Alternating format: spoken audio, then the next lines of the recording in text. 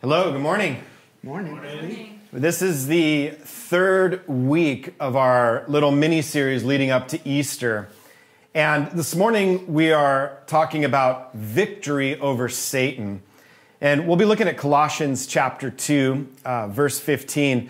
And church, we're living in strange times right now, and it's good for us to remember and to celebrate the victory of Jesus. And so let's turn to the Word of God, Colossians chapter 2, verse 15. And I'll be reading primarily from the New Living Translation. So if you have an app, you want to search up that translation. Colossians 2, verse 15. It says, Jesus disarmed the spiritual rulers and authorities.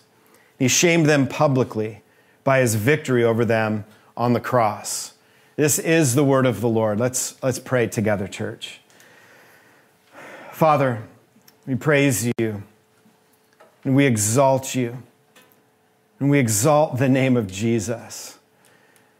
We thank you, Lord, for the truth of your word. Your word is a lamp that lights our feet, illuminates our life. So we ask you now, by the power of your Holy Spirit, to lead us, God, as we submit to Jesus, as we submit to the word. Holy Spirit, teach us, instruct us, and lead us now. In Jesus' name, amen. Amen. Well, during World War II, Army recruiters recruited an interesting group of people. In addition to the normal soldiers, they also recruited special effects people from Hollywood, artists, recording specialists, actors even. And they recruited these special people for a tactical deception unit that was called the Ghost Army. And the Ghost Army had the unique mission to impersonate other army units in order to deceive the enemy by causing confusion and spreading misinformation.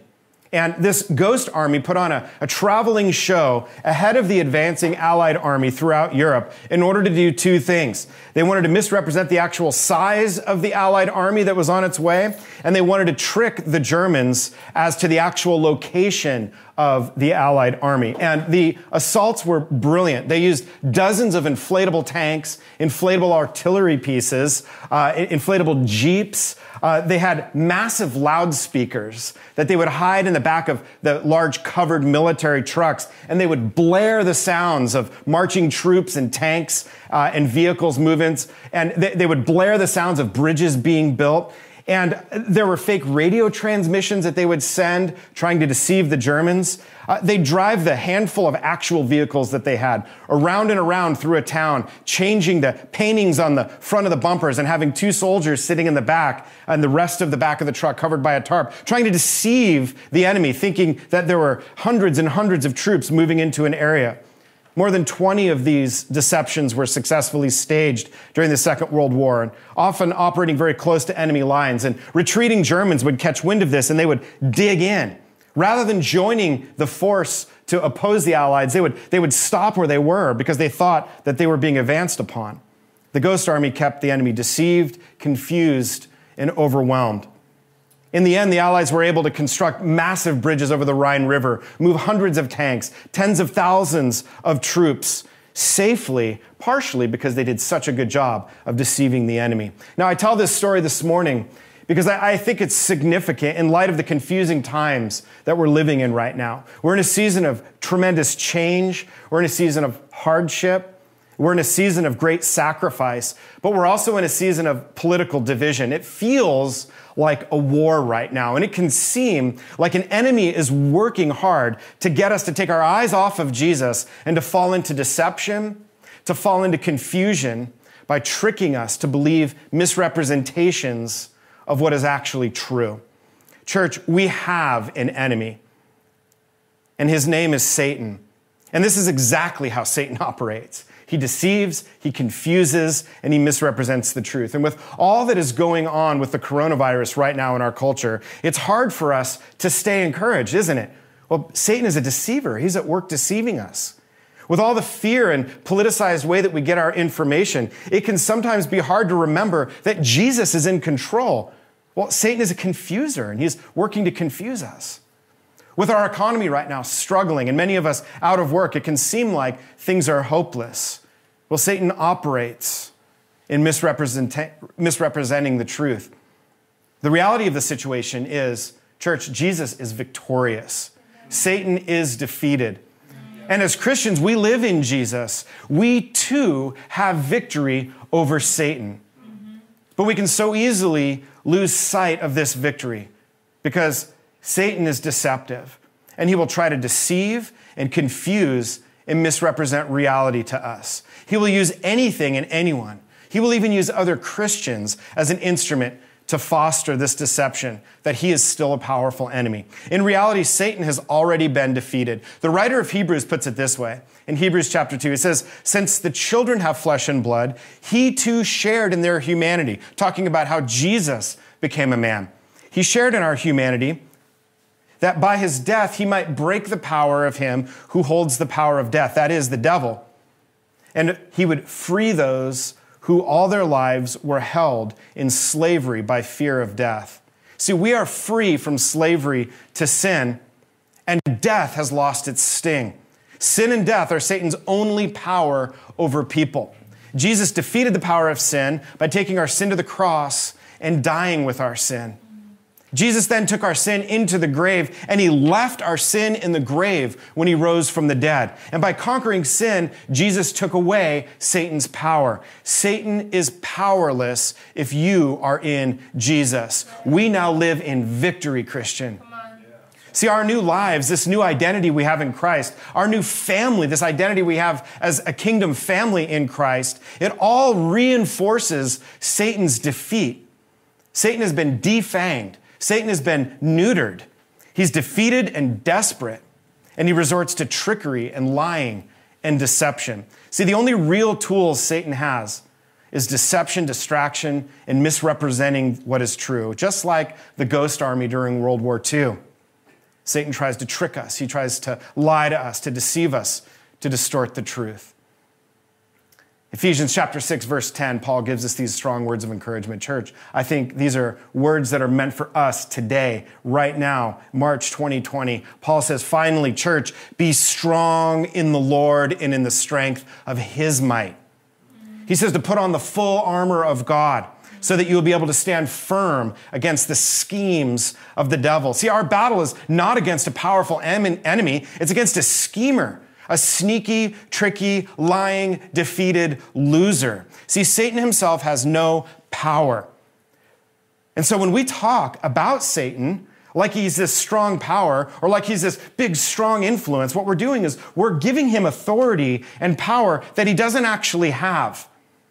And Satan will take advantage of that when we do that. And he'll use that to lie to us and intimidate us. And he'll use that to lie to people around us who might listen to our misrepresentations of him. See, the only real weapon that Satan has is the power that we give him when we believe his lies. That's not real warfare. Real warfare takes place between two undefeated foes. See, once an enemy has been defeated, once an enemy has been conquered, the war is over. Satan is a defeated foe. He is conquered. Colossians chapter 2, this is our passage today. Remember, the Apostle Paul says, Jesus disarmed the spiritual rulers in authority. He disarmed them. Well, who are these spiritual rulers? Well, Satan is their prince, the Bible tells us. Satan is the ruler of these rulers. And the word disarmed in the Greek that Paul uses here, it means to plunder or to conquer. And so what he's saying is when Jesus defeated Satan, he stripped him of everything he had. All of his power is gone. Sin is powerless. Shame is powerless. Death is powerless. Hell is not a threat to us anymore. See, Jesus conquered sin by dying as a sinless man and taking the penalty for our sin on himself. Satan now has no power to enslave you to sin. But see, Jesus didn't just conquer sin. He conquered your shame by forgiving your sin. Satan no longer has the power to shame us. Jesus took away our fear of death by rising from the grave. So we don't fear death any longer.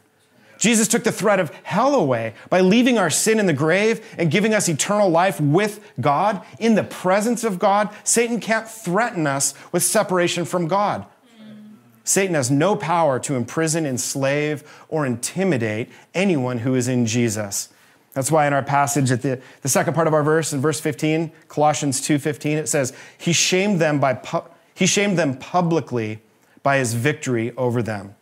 The Greek word here that translates publicly shaming him, it means to publicly exhibit as a specimen.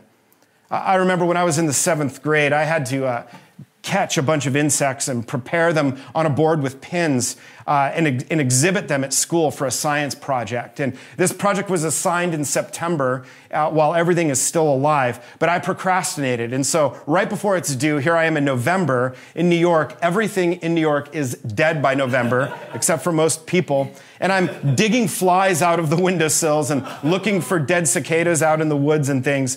And the lamest, worst insect collection ever. But then I had to carefully pin their wings open, and I had to pin strings pointing to different parts of their bodies to identify them. I labeled each insect, each part of the insect, brought my board with all these insects, all these pins, and everyone in my class, our displays were put inside of this large glass counter at Suffern Junior High for the whole school to see. They were exhibited. See, these insects were dead, they were pinned open, they were exposed, they were labeled, they were identified, they were publicly displayed. That is what Jesus has done to Satan. Amen. He publicly shamed him.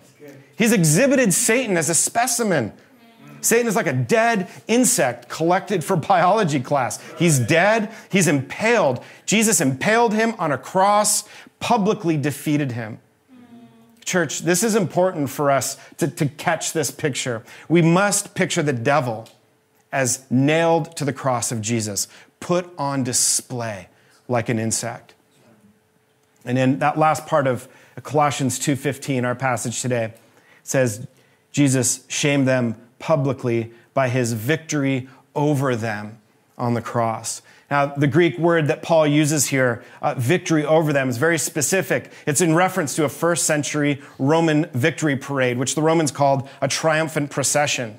And what would happen is after the Romans would defeat an enemy, they would hold a parade, this triumphant procession. And the conquered king was stripped naked and he was dragged through the streets, crowded streets. They would make everybody in the region, all the defeated peoples, would have to come to the triumphant procession to see the naked king dragged through the streets. But they didn't just drag him through the streets. First, they would chop his thumbs off and they would chop his big toes off. Now, it seems rather morbid, and it is, but they had a purpose for it. The reason they chopped off his thumbs was to prove that he would never be a threat because he would never be able to hold a sword. They would chop off his toes to prove that he could never run. So there was no need to fear him. The whole of society would see this defeated king put on display. And so any rumor about this defeated foe ever challenging Rome again would be scoffed at because everyone had seen him publicly displayed as a conquered specimen. See, this victory is the victory that we have. And this is a victory that was promised all the way back in the book of Genesis. The promise came to Eve that her offspring would be given victory, that the heel of Eve's offspring would crush the head of the serpent. It's the picture we see with young David with his foot on Goliath's head. This victory puts the victor over and above the defeated foe. This is what has already happened to Satan. That's what this verse is declaring today, church. King Jesus conquered Satan. See, the conquering king triumphantly displayed Satan to the world as a conquered, neutralized foe. Jesus stripped him down, pinned him on a cross, drug him around as if you'd drag him around behind a victory procession, stood with his heel on his head in victory. Satan should not terrify us. Christian, we never have to be afraid. Let's say this together. I think it's good for us to declare this out loud, right in your living room with your family. Say, I don't have to be afraid.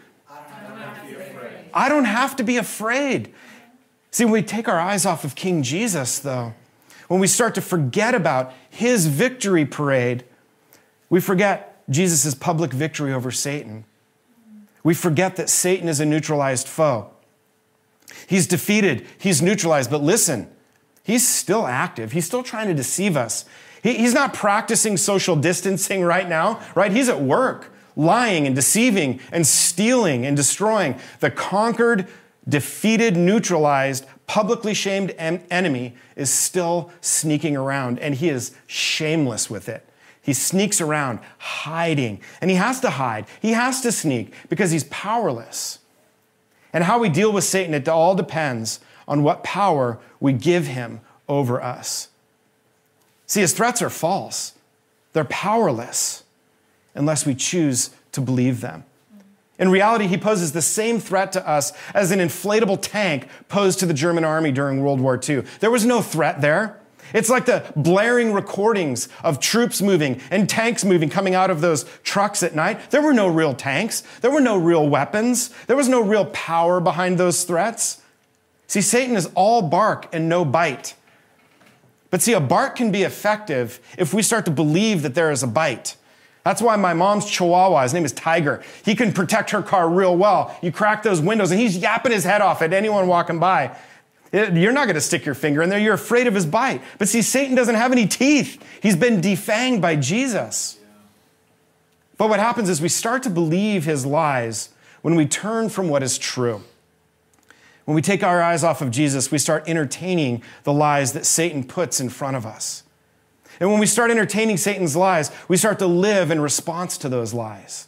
And once we get caught up in this web of lies, trying to respond to and react, how am I going to deal with this? How am I going to deal with that? We start to forget, or we start to question maybe who Jesus is. And we forget or we question who we are in Christ. We start to forget the victory that we have, the victory that Jesus has over Satan. And this is exactly how Satan operates. Satan works to hide the glory and the power and the victory of Jesus. Satan does not want you to see the glory of Jesus in this season. He doesn't want you to know the power and the victory of Jesus in this season. Satan is working to hide the hope that you have, to hide the power that you have, to hide the victory that you have in Jesus. Thankfully, the Apostle Paul explicitly reminds us of who Jesus is and who we are. We read this last week, but church, we need to read it again this week. Look at Ephesians chapter 1, starting in verse 21. Paul says, Jesus is far above all rule and authority, all power, all dominion, in every name that is named, not only in this age, but also in the one to come. Verse 22, it says, and he put all things in subjection under his feet. And he gave him his head over all things to the church, which is his body, the fullness of him who fills all in all. Jesus is exalted over everything. Jesus is over it all. You think coronavirus is top dog right now? Listen, Jesus is above it. You think that the struggling economy is in control? It's going to ruin your life. It's going to define who you are. Jesus is above that. See, Jesus is ruling. He's presiding over. He's exercising dominion and power over everyone and everything right now. And what does that mean? Well, look at verse 22. It says, all things are in subjection under his feet. Jesus is in authority. He's seated in a seat of victory. And it's like he just pulls that lever back on the side of his chair, puts his feet out, and Satan's like under his feet. Satan's deceptions are under Jesus. They aren't a threat to him. Jesus is now head over all things, exalted and ruling over all creation, all history, all future. We did this last week, but we need to do it again. Let's say this together in your family rooms. You need to declare truth. Let your neighbors hear truth being declared in your home today. Let's say Jesus is exalted over all things. Jesus is exalted over all things. That's right. Say it louder. Say it louder. Jesus is exalted over all things. So what are you worried about today? Jesus is over that. What are you fearful of this morning? Jesus is over that. What are you so angered by this morning? Listen, Jesus is over that.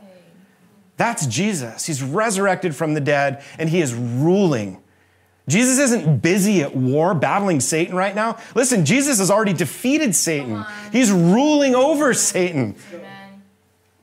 Satan's only weapon is to try and convince us that he is powerful and we are still slaves. But listen, our greatest weapon is Jesus, and we need to remind Satan that he has no power. We need to remind Satan that we are free and we are victorious. We need to remind Satan he was called out by Jesus, and Jesus took Satan's worst. He took the sin of the world upon himself. He draped the sin of the world on his shoulders, and that he hung on the cross. And there on that cross, sin, Satan's worst, was killed by Jesus. And that sin was then buried in a tomb with Jesus and was left in the grave by Jesus. Jesus defeated Satan's only power over humanity. Sin and death are defeated by Jesus. Sin has no power, none. And so we no longer fear death. There's no sting in death anymore. The only power that sin has in our life is the power that we let it have. Jesus put Satan in his place when he rose from the grave in victory, and he brought us with him. What is Jesus's is now ours. We're seated with Jesus in victory, free from sin. We have a new free life now in Christ. We are free from the wages or the penalty of sin. And so death has no sting. Jesus has set us free from sin and from Satan, and we're free to live and love and walk in freedom from victory over Satan. And because Jesus has victory over sin, because Jesus has victory over the world, because Jesus has victory over Satan and sickness and death, we get to celebrate him and rest in him, find peace in him. There's no reason for us to live in fear. We celebrate and live our lives victoriously in Jesus. And Paul says that Jesus is the head and we are the body. The head and the body. We're connected to Jesus. We're led by him. The head leads and directs the body. Jesus is victorious over Satan. Satan is defeated, and as Christians, as we live in Jesus, we have victory over Satan. And together, as God's kingdom family, we have victory over the devil. Church, the head of our family is Jesus. And Jesus is victorious. That means we don't fear viruses. We don't fear financial hardship. We don't fear political turmoil. That stuff is all under Jesus. Good. Jesus is sovereign over the natural world, over the geopolitical world. He's sovereign over pandemics. He's sovereign over the economy. We don't live in fear or doubt or uncertainty. Jesus has overcome the world. And so in this season of self-isolation, church, we self-isolate out of love. We don't self-isolate out of fear. We don't live in shame or as broken victims of our sin. Jesus has overcome sin. We live in freedom. There's a full life of freedom and promise and hope and joy. Church, let's live our lives in Jesus. Let's live our lives in victory this week. Let's pray together.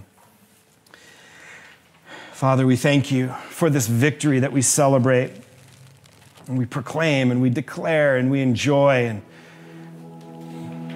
we say, Father, we want to walk in victory this week.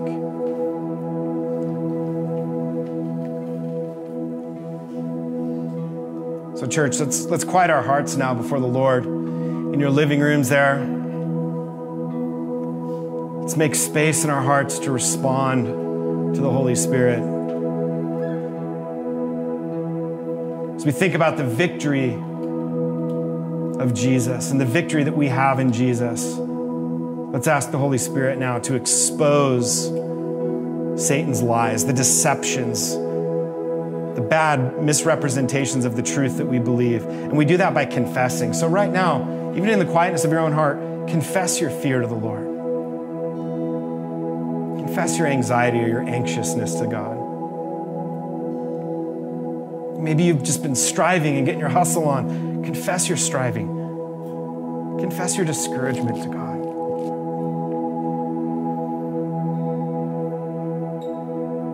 And now that we've shined a light on the enemy's lies, let's turn from the lies and turn to Jesus.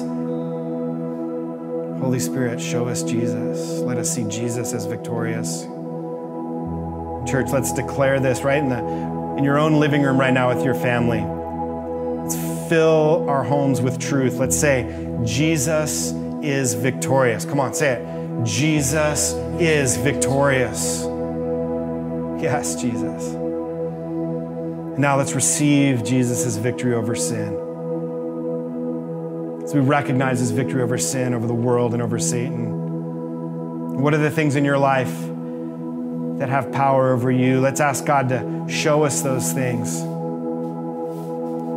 And then let's declare, whether in the quietness of your own heart or you want to say them out loud, let's declare whatever that thing is that has no power in my life.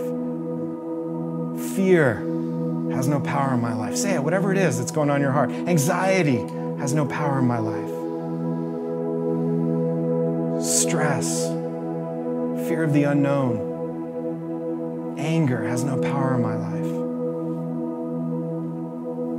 Thank you, Father, for Jesus. Thank you, Lord, for his victory over the things in this world that otherwise rule us when we live apart from you. This week, Lord, we say we want to walk in victory.